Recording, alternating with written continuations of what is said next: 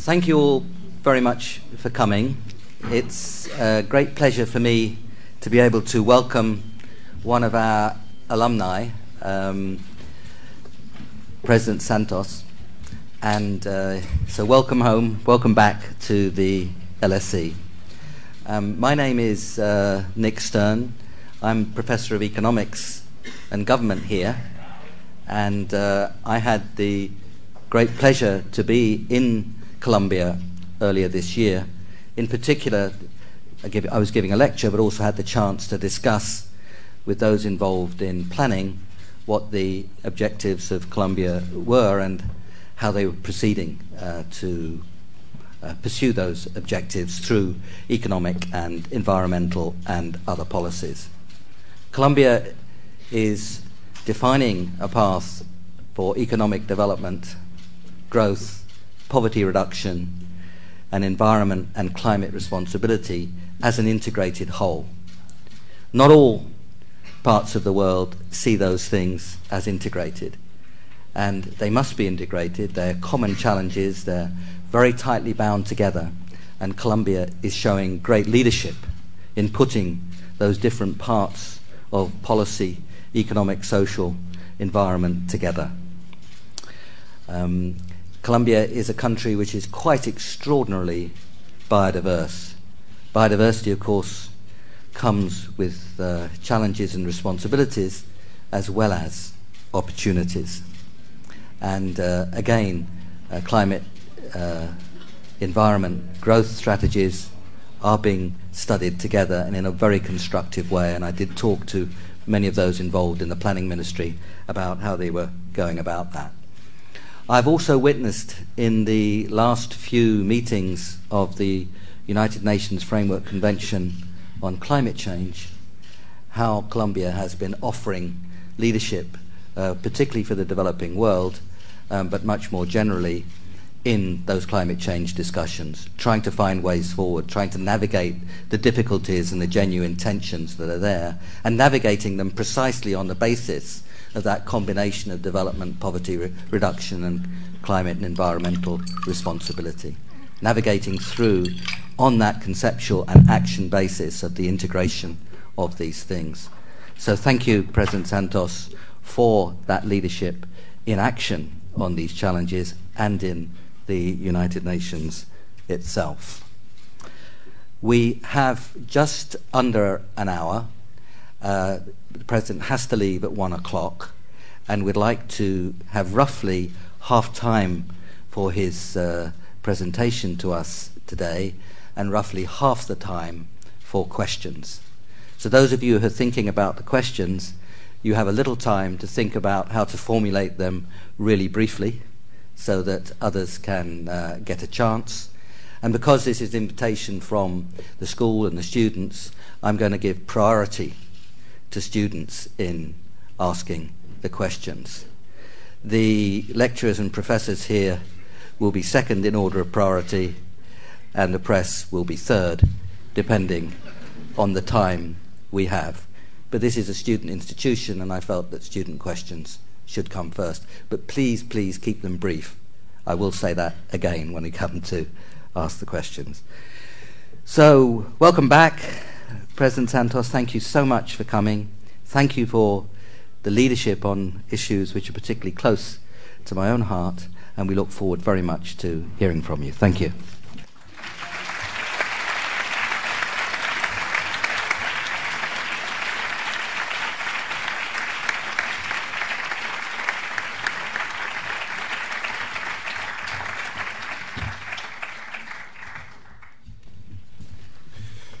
Thank you very much, Lord Stern, and thank you all very much for attending this lecture.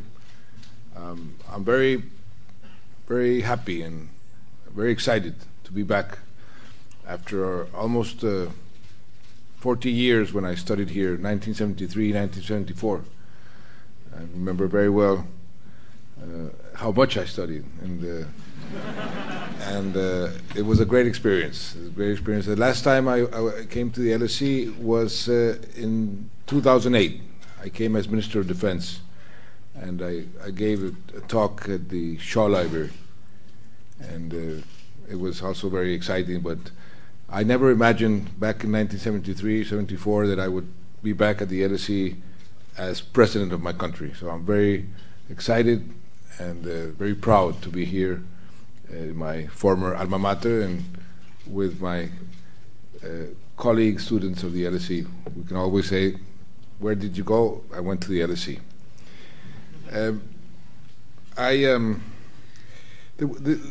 When I came here, it was a different time.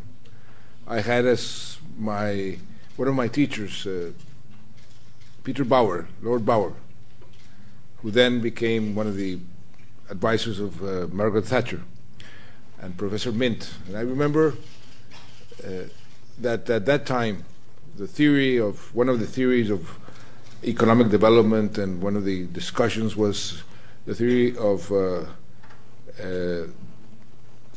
dependency, how the center and the periphery, and there was a big discussion in Latin America.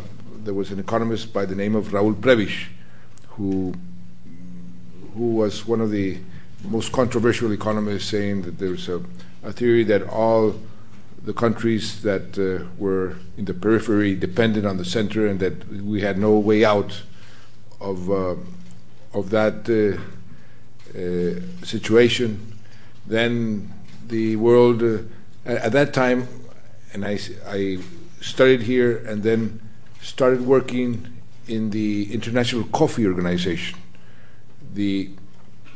At that time, the commodity agreements were in fashion, and the commodity agreements were the exact contrary to what free trade means. The commodity agreements, which were under the umbrella of the United Nations, said that the way to administer trade was through quotas and price ranges, and coffee was at that time the second most important product in world trade, and in my country was the most important product in our exports. We depended, in Colombia, almost 65% of our exports was coffee. So I stayed here in London working in the internet as a delegate from my country to the International Coffee Organization. Then, as always happens throughout history, the paradigm started to change. We went into the era of the free trade, very much influenced by Margaret Thatcher here in the UK, Ronald Reagan in the US, and what is today called the neoliberalism started to become the paradigm for the economist and the economic policy of the majority of the countries in the world. And later on came other theories emerged. One of them was the theory of the third way, which a former director of the LSE, Lord Giddens, he wrote very much about the third way. That said, no, it's not free. It's not a completely free trade. It's not completely the markets. Not completely the state. There's a middle of the way. He summed up the theory of the third way, saying you must allow the markets to work until it's possible, but then you must intervene with the state until it's necessary. That, in a way, could be applied to any situation. But it was a very pragmatic way to approach the economic problems and the problems of development, and to answer one of those questions that are always in the mind of every government leader or any official in any public office. Where do you draw the line between the state and the markets? Like, where do you draw the line between individual rights and collective rights? Or where do you draw the lines between peace and justice? These are eternal discussions that fluctuates from one extreme to the other according to the circumstances. We, and I personally, sort of adopted the third way as an answer, a political answer to the problems of my country. And in a way I could say that the LSE has given me a lot of instruments to work for my country and to have my country progress in the direction that we are going today. And what I wanted to address to you is how, by applying this third way, and what is it that we have done in Colombia that we can say today, 2011, that we are a rising star in the world, and not, I don't say it, everybody's saying it. And only 10 years ago, just 10 years ago, we were about to be declared a failed state, a failed state by the academics defined a failed state as a state where the government and the judicial system does not apply the law, where the government or the state does not control the territory. And we were on the verge of being declared a failed state. And how and why did we manage to change the country, and why is it that we are today mentioned as one of the rising stars and one of the most effective democracies in the emerging world? Well, as I said, 10 years ago, we were almost a failed state, and we realized that security was, as the Romans used to say, the basis from which we can construct any of the public policies that we want to apply. If there is no security, the Romans used to say, and this is what we applied, then there's no way you can apply any other law with any degree of effectiveness. So my predecessor started what he called democratic security policy. Democratic had two meanings, very important, two meanings. Democratic was security for everybody, regardless if he was in pro-government or in the opposition. But everybody who was under the umbrella of the rule of law should have a minimum security. But also, the democratic meant security following the rules dictated by our Constitution and our laws. That means respecting human rights. And the respect for human rights was fundamental in applying a security policy if we wanted, and this is applicable to any country, if we wanted the security policy to be legitimate. So we started, and he started applying this concept of democratic security with a high degree of success, because at the same time changes were made in our armed forces structure, in the efficiency of our police, our army, our air force, our navy, and we started to achieve one very important objective: regain the control of our territory. And this started to change immediately the mood of the country. And slowly we started to progress, and I will give you an example of the change that we've had in the last 8 years. 8 years ago, we have in Colombia 1,100 plus municipalities. Out of those almost 1,100 plus municipalities, 400 mayors of the municipalities were not able 8 years ago to work from their municipalities because of security reasons. Either the guerrilla groups or the paramilitaries controlled the territory, and they did not allow the elected officials to work from their respective towns. That was the situation 8 years ago. Today, every single mayor is working from its own municipality. This is simply to show you the change in terms of security that we have achieved, and that was the basis for starting the application of other policies that have been extremely successful in a very short amount of time. With the security issue not completely resolved, because we still have problems, but with enough progress being made,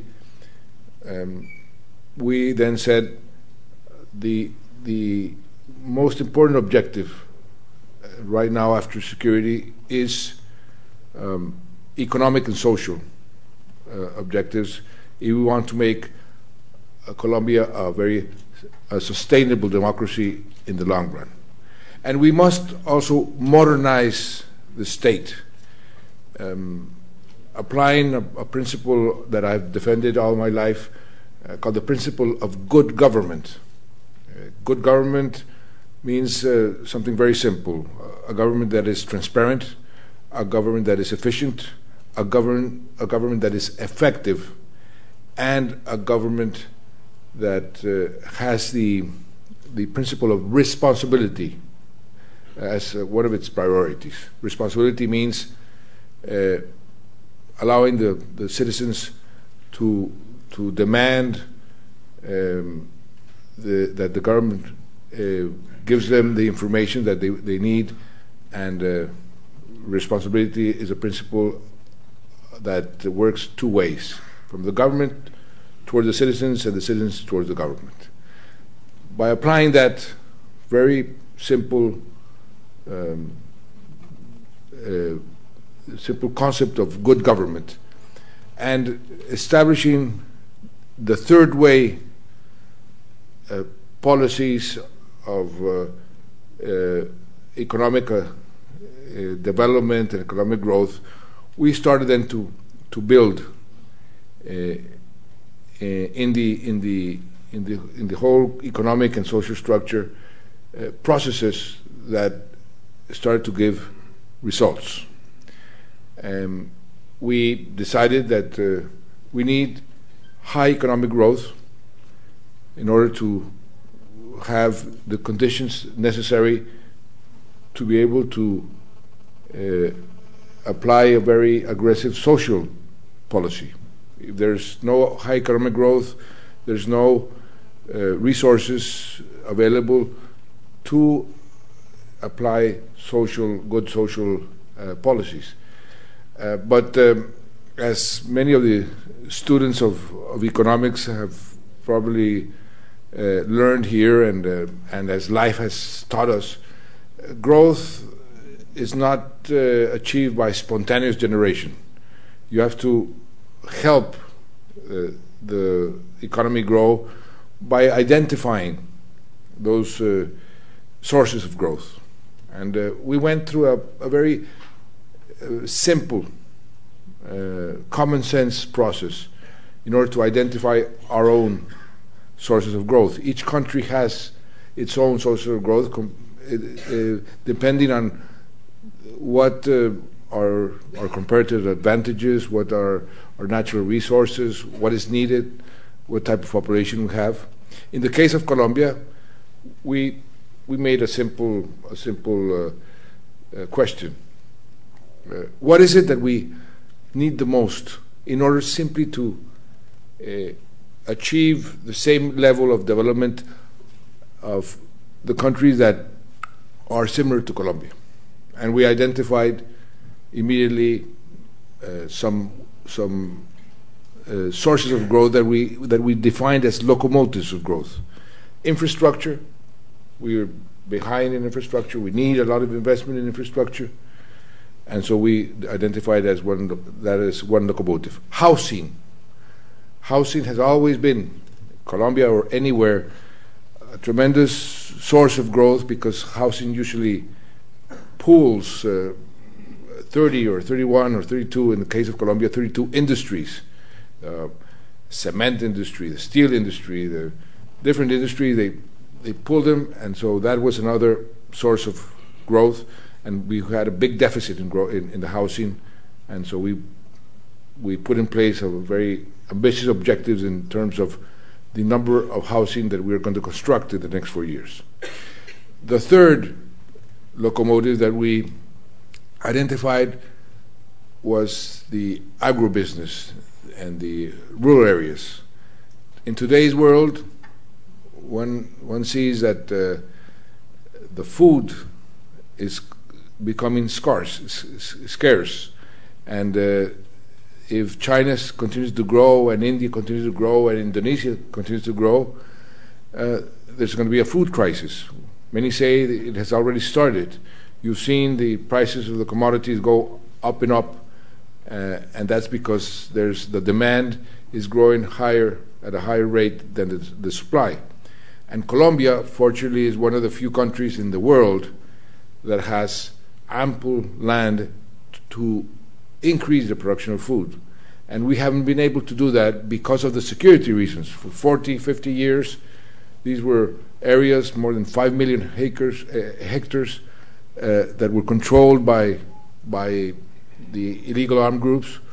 And so we then, with the security recovered, we have that amount of land to increase food production and stimulate the whole agribusiness and the production of food. The fourth locomotive that we identified was mining and oil. We are a very rich country in natural resources. We produce a lot of oil. We produce a lot of coal. We have a lot of mines, gold. There's a tremendous potential, and that is a locomotive that is already growing at around 12, 13, 14%. And there was a fifth locomotive that we identified as a sustainer for the other four in the long run, which is a word that is now very fashionable, which is innovation.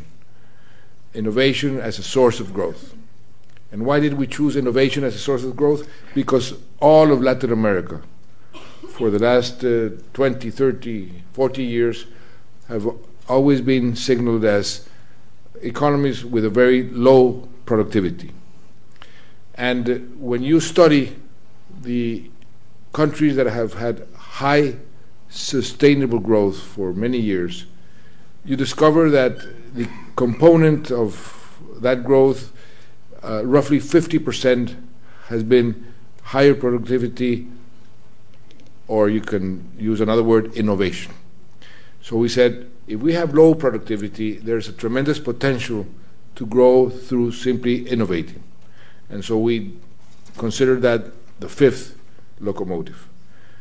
And we put in place a national development plan, which for the first time in many years in our history was not simply the sum of each ministry. The agriculture ministry has its plans, and then you have the mines ministry, and then you have the labor ministry. No, we set up a plan that was coordinated. What happens in communications and affects what happens in the education. What happens in the education affects what happens in the health sector. And so it's a comprehensive and integrated plan that we put in place and that we had approved in Congress. That in terms of the policies, of the economic policies that we put in place. At the same time, we did two other things which are very important. The social policies and the social objectives. We can grow at a high rate, but if we continue to have this very unequal distribution of the wealth of the country will not be sustainable. And if we continue to have such a high percentage of poor people, the country will not be sustainable. So we put in place some very focalized policies to address these two problems, especially the fight against poverty, the reduction of poverty, and the reduction of extreme poverty. To the extent that we have today identified the families that we want to take out of extreme poverty, 350,000 families, we have them identified, where they live, what are their needs, where can we help them, where can we convince them to help themselves, and the objective is to graduate at least 350,000 families out of extreme poverty, because that's another necessary condition for our sustainability in the long run. Now, all this, to do all this, you need something, a word which is today very much in need around the world, which is governability, the ability to govern, the ability to take decisions and to make reforms that are necessary. So what I did was, when I won the elections, and thank God I won it by a big margin, I called for a national government. Usually the coalitions of national government are made to win elections. In our case, I made it after I won, in order to be able to govern effectively. So I did something that Abraham Lincoln did when he won his election before the Civil War, was bring in your rivals into the cabinet. And I brought in my rivals, the people who had competed with me in the elections. I brought them into the cabinet, but not only because they were nice people, but because they had good ideas. And so I said to the head of the Liberal Party, you have a good proposal for employment. Okay, I will adopt your proposal because it's very similar to my objective, and you come into government. And I told the Conservative Party, you have a good proposal on X and Y. Come in and let's create a national government. And they all responded, most of them positively. 5 out of 6 parties said, we will come in. So that gave me the political base to be able to put in place those ideas on the economic scene and on the social scene, and to have major reforms approved that we had for many, many years thought that was what we needed to do, but that nobody had the political capacity to do it. So that allowed us in the last 15 months to approve reforms that nobody imagined that were possible 2, 3, 4 years ago. And that immediately brought a change in the way people started looking at Colombia. Here it is, a democracy that has gone through hell, because we have had 40, almost 50 years of violence, that we were considered the pariahs of the world. Suddenly, a democracy respecting the rights of the people, taking decisions which many times could be unpopular. For example, one of the reforms that we made was to introduce in our constitution the concept of fiscal sustainability.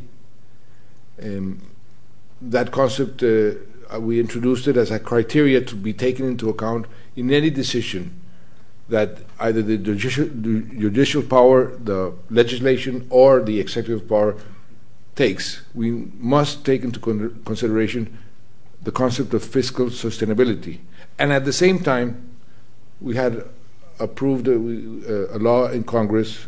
We made a law that forces us, the government, the executive power, to behave within certain limits in our spending, in our expenditure. That by itself, those two reforms, immediately triggered a tremendous interest of the whole world of investors in our foreign debt, in our foreign bonds. Our spreads came down. We were granted investment grade by the credit agencies and said, this is a country that is performing responsibly. We had approved a very ambitious law on the distribution of our royalties in order to give the royalties to the more needed regions and the more needed people.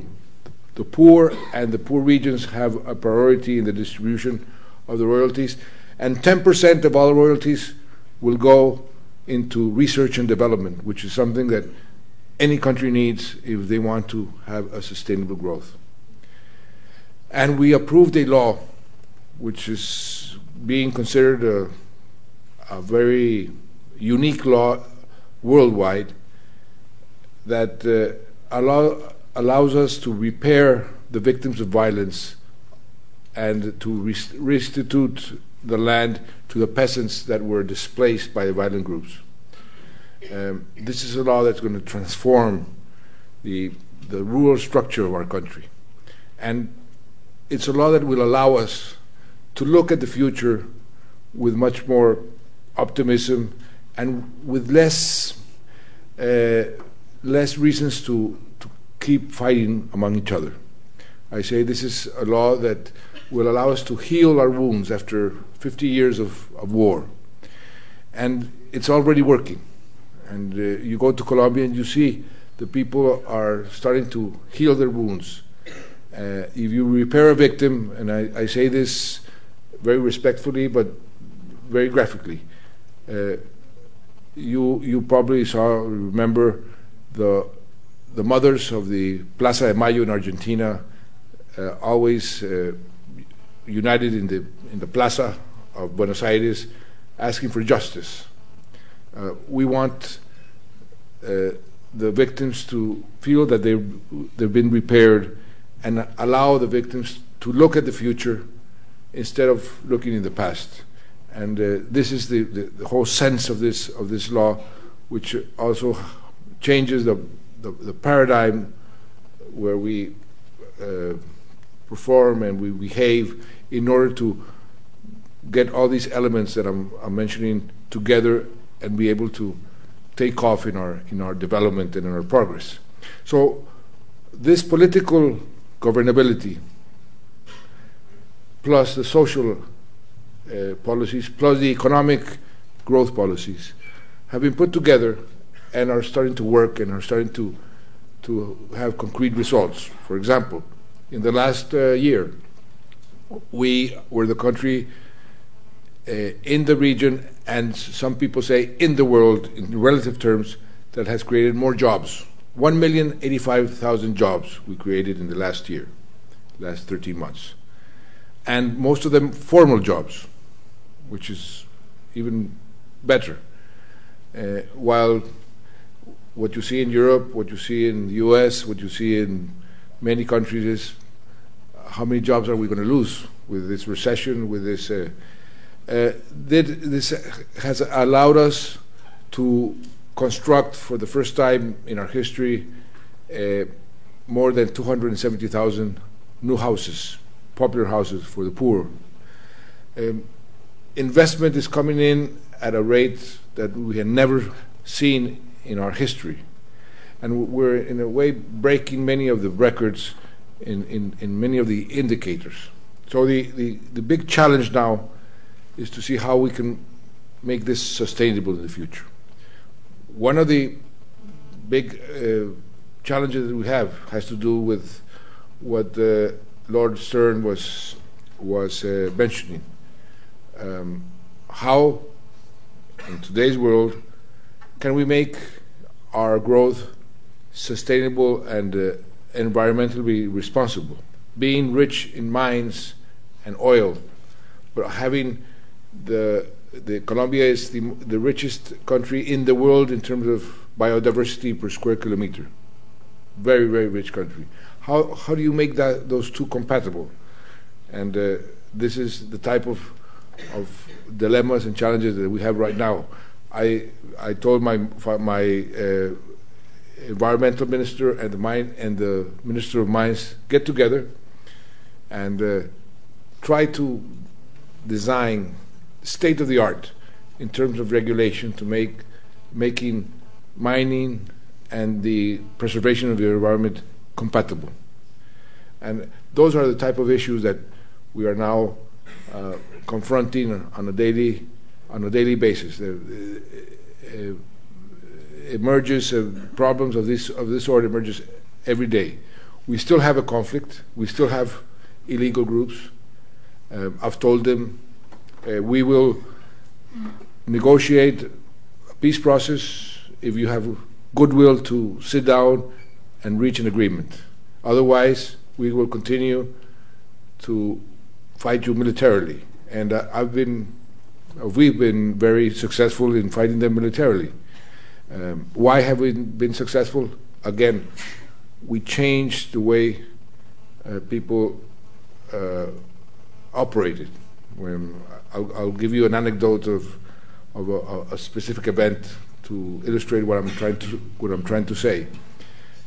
I was Minister of Defense before being President.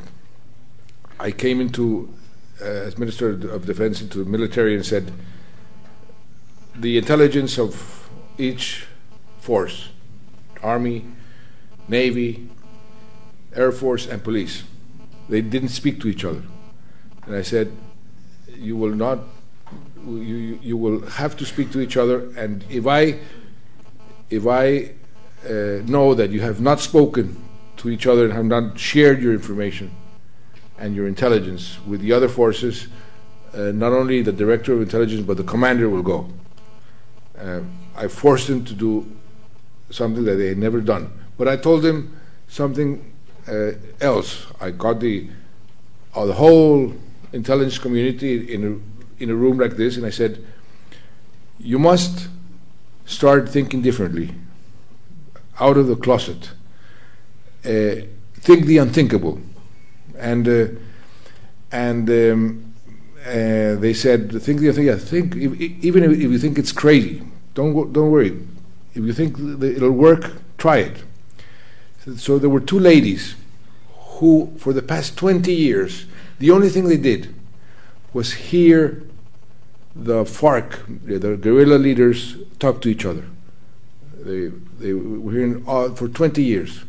And they said, well, the minister said, think the unthinkable. Why don't we propose what we have discussed so many times, that if we are able to technologically get into the communications, we can give orders to the commanders as if we were another commander. And they said, they went to a sergeant. The sergeant, this is a military hierarchy, said, you're absolutely crazy. You go back to work and stop thinking.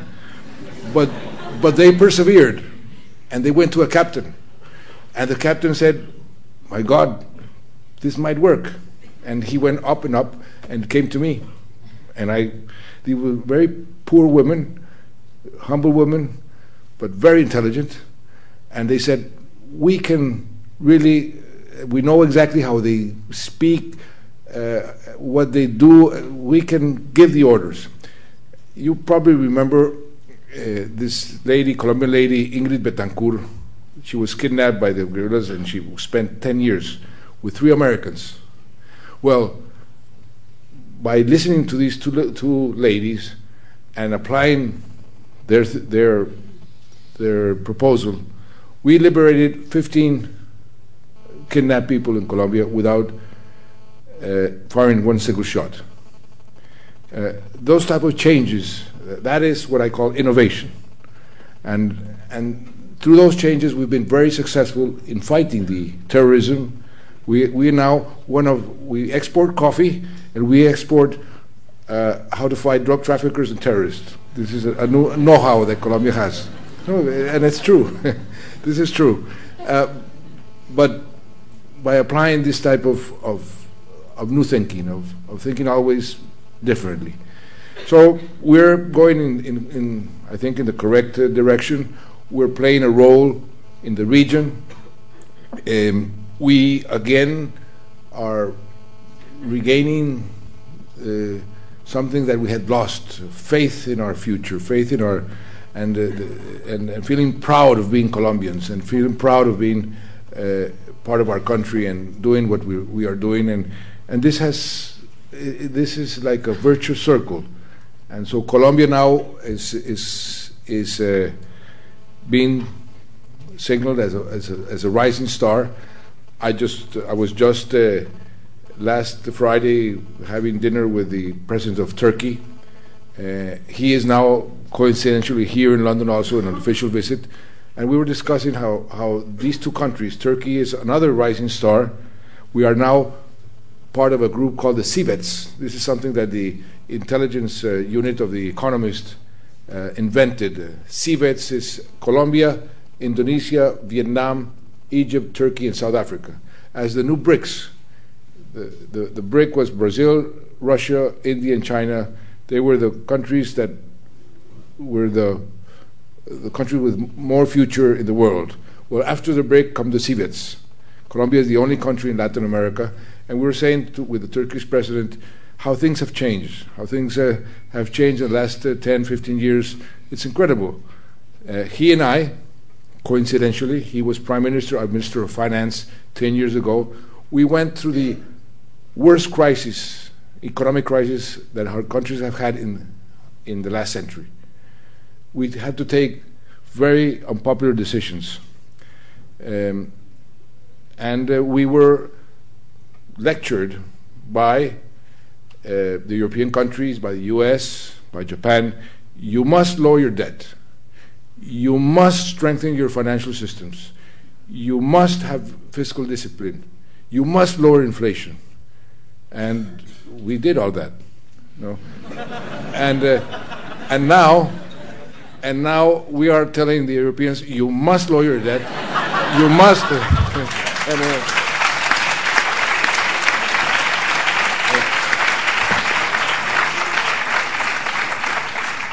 But then we said, but we have to sustain this.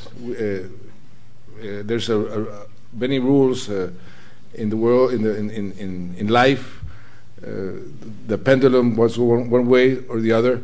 The only thing certain you have is death and taxes, all those things. But one of the difficult things is sustainable growth in the long run. And we were discussing what is it that could make us at least this good times that we're living. How can we prolong it? How can we make it sustainable? And I think the answer, and this is simply the conclusion of this talk to you as students, is always think differently, think the unthinkable, and then you will continue to progress. Thank you very much.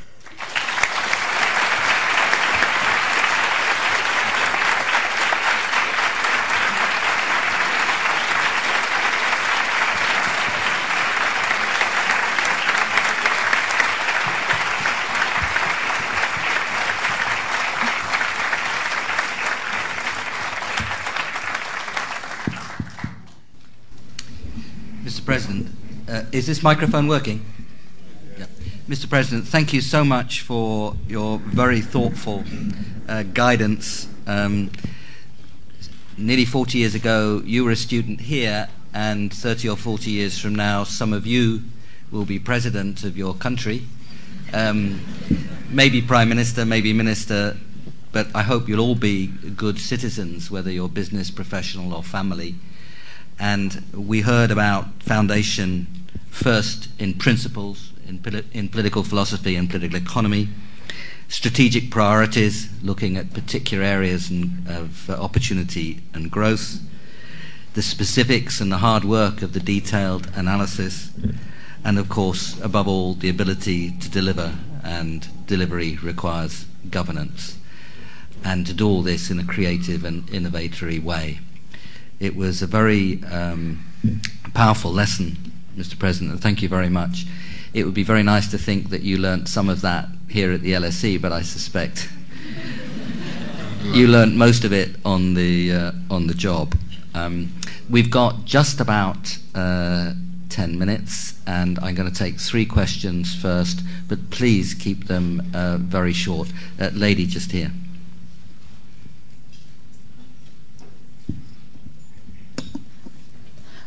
Colombia is an emerging country, part of the CIVETS, and what political outcome do you believe is necessary in Venezuela's presidential elections of 2012 in order to obtain, as Colombia, prosperity for all? Thank you. I'll have a question. This gentleman in the shirt at about four rows back. Yeah. Yes, you. Yeah. Well, and a sweater and whatever. Thank you, Mr. President. Well, it's my pleasure. Just you didn't mention, but I want to ask you how you can attack or how you want to attack the corruption in Colombia. Thank you. One more. This lady just here, about 3 rows back at the. Yes, you. Yes. Thank you. Thank you. Mr. President, do you have any strategies in place to tackle income concentration at the top 1% of the population in Colombia? Thank you, and thank you for your brevity. I'll try to get one more round of 3 if we possibly can. Mr. President. Are you Venezuelan? Yes. I thought so. Listen,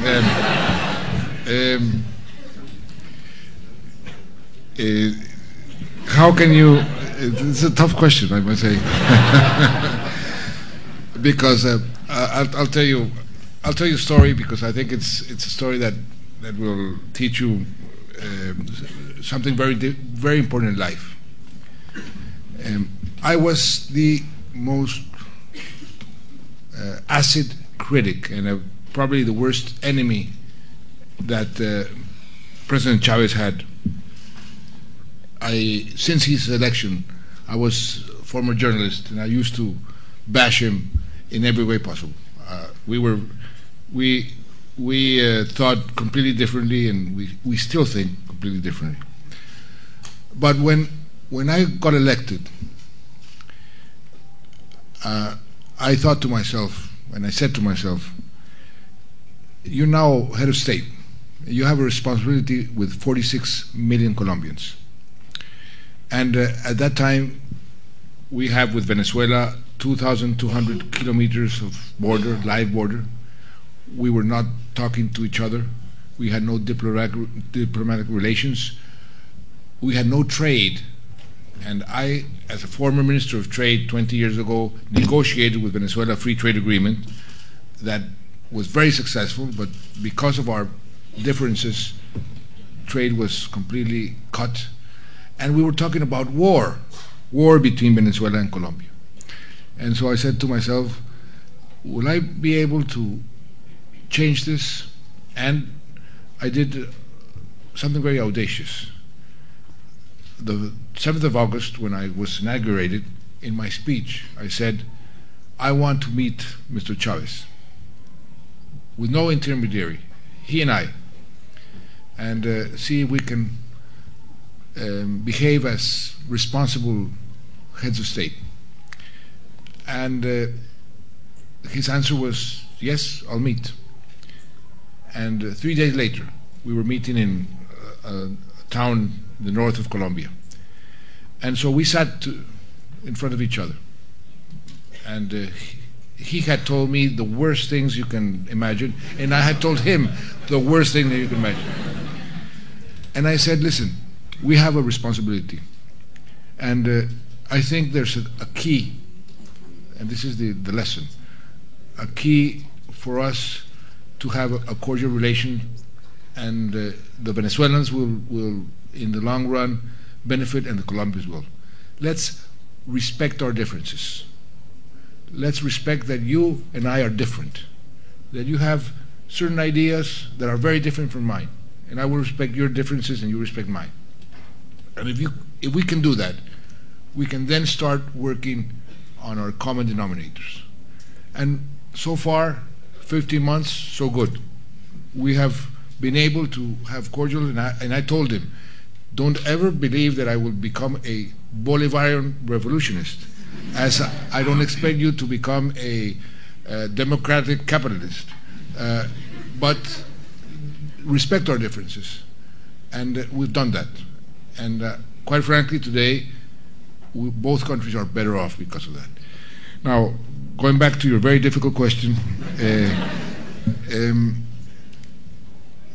it's up to the Venezuelans, and if it's a decision that the Venezuelans have to take, it would be very improper for me to come here in London and trying to tell the Venezuelans what to do. What I say is, look what I've done, respecting private property, respecting freedom of the press, respecting my democratic principles, and this is what I've achieved. And that's the way I can speak about my country. But I have to respect what Venezuelans decide to do with your country. This is another very important principle. Respect what other countries do. I know you want a more specific answer, but I can't give it.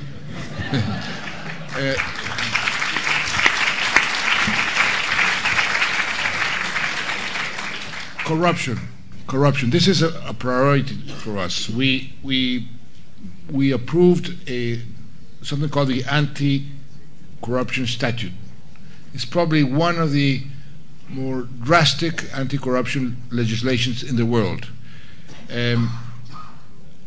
A person by the name of Despeville, Bernard Despeville, who was the architect of the fight against corruption in Hong Kong, was recently in Colombia 3 weeks ago, and he said this anti-corruption statute is one of the most aggressive and effective I've ever seen. And we have already started to apply it. And you've seen corruption scandals coming out almost on a weekly basis. That's because we are applying this statute. Sometimes you think, oh, look at that corruption. The problem with corruption is when you don't touch it, it grows slowly. But when you attack it, it emerges and people start to see it. And you go to Colombia today and you will see that people are recognizing that finally we're really addressing this terrible problem, which is not only Colombian, many countries have it, on corruption. And people are starting to believe. And that also creates a virtuous circle. If people believe, they denounce and they help in the fight against corruption. And about income concentration, that's what I was mentioning about the social policies. Take people out of poverty, and the income distribution, which in Colombia is one of the worst, not only of Latin America, of the world, is something we are addressing very, very concretely with the policies like the ones mentioned, and we have other policies, but this is something that for us, as I said at the beginning, is very important, because in order to be sustainable and to be competitive, an economy cannot be so unequal.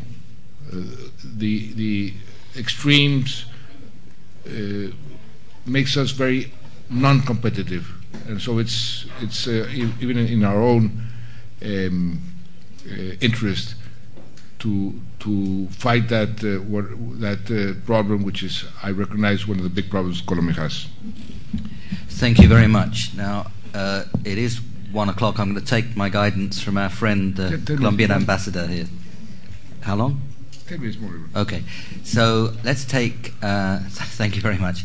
Let's take one round of three again. There's a lady here. Then Santos, being Colombia a rising star, as you mentioned, how would you describe Colombia's role in the South American region, especially with your differences with Ecuador and Venezuela? Thank you. This gentleman in the blue shirt just here. President Santos, thank you very much. Given the controversy caused on this issue by your predecessor, may I ask if you are planning to run for a second term? And no, sorry, there's a lady at the front row here, just this lady here. Hi. Well, just one thing. The question on the 1% income distribution was not addressed. Maybe you want to address it? Or not? And my question was, you didn't mention education in the last 50 minutes. I was just wondering, what are the education policies that you're really trying to pursue in the coming years? Thank you, Mr. President. The role of Colombia in the region. The first thing we did was to normalize our relations with our neighbors, because we had a very bad relation with Venezuela and also with Ecuador. We had no diplomatic relations with Ecuador.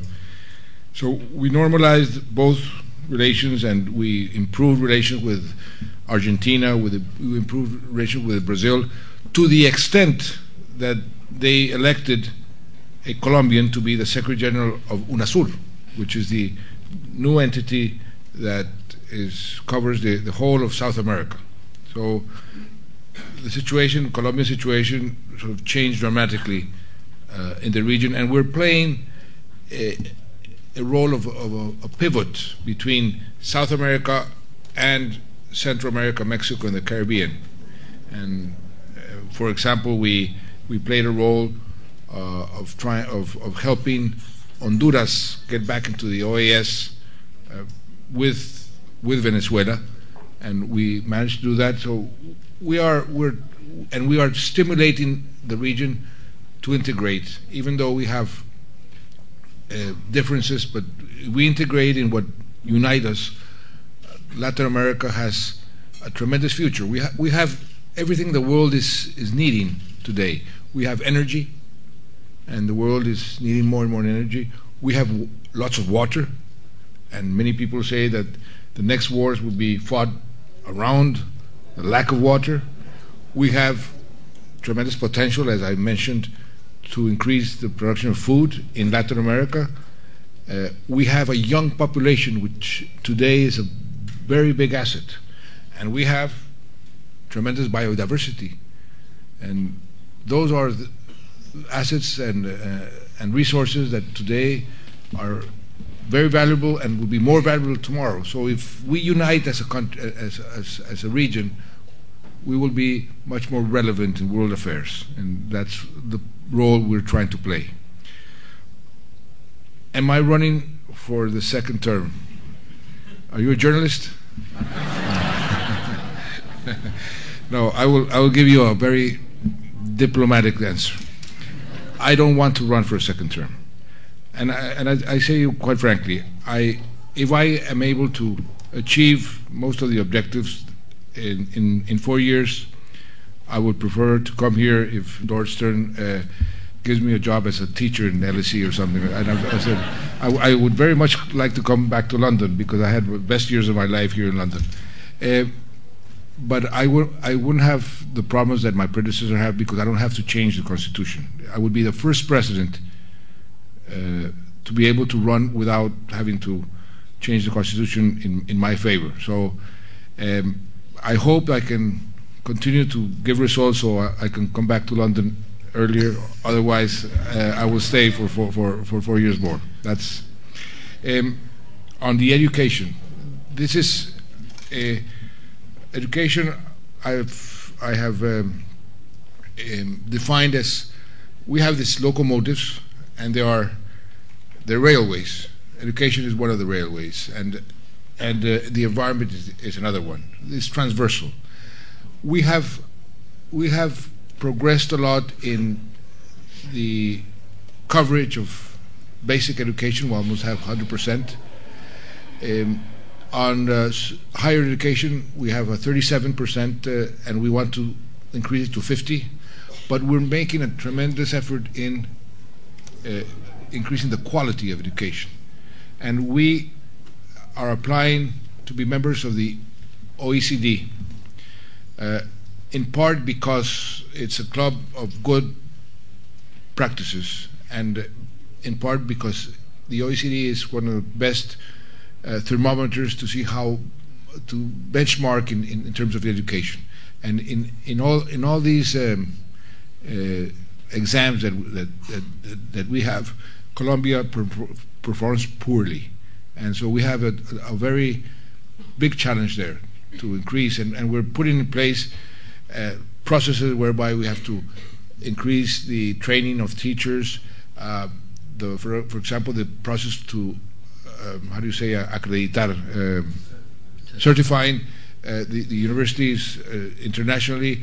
It's a process that you can't do it from one day to another, but we are very conscious that quality of education is extremely important. And we want, and we're talking with the UK government, and they're going to help us a lot in not only improving our education, but also giving more importance also to technical and technological education, higher education. Colombia has a small coverage of higher education, but most of the students that go to higher education are university students. The percentage is more or less 65, 70 to 30. We want to at least have 50-50, and that's another of the objectives we have. That's it. Okay. Mr. President, our appointments procedures don't allow me to make you a formal offer at on this occasion, but we've learned so much from you today about the challenges of. To govern is to decide, but you've also focused very strongly on deciding wisely and strategically and on the basis of evidence, and that was a very powerful lesson to us all. So we're enormously grateful to you for coming. Now, I understand I've got a little note here saying we've got a certificate, but I can't see the certificate. Where is it? Oh, it's hiding there. Oh.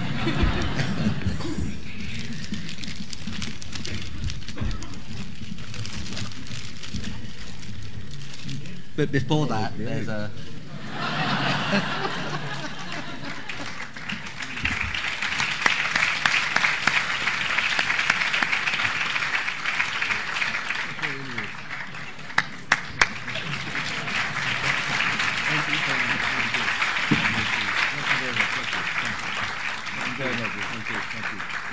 It's been a real privilege to have you with us today. Thank you so much from us all.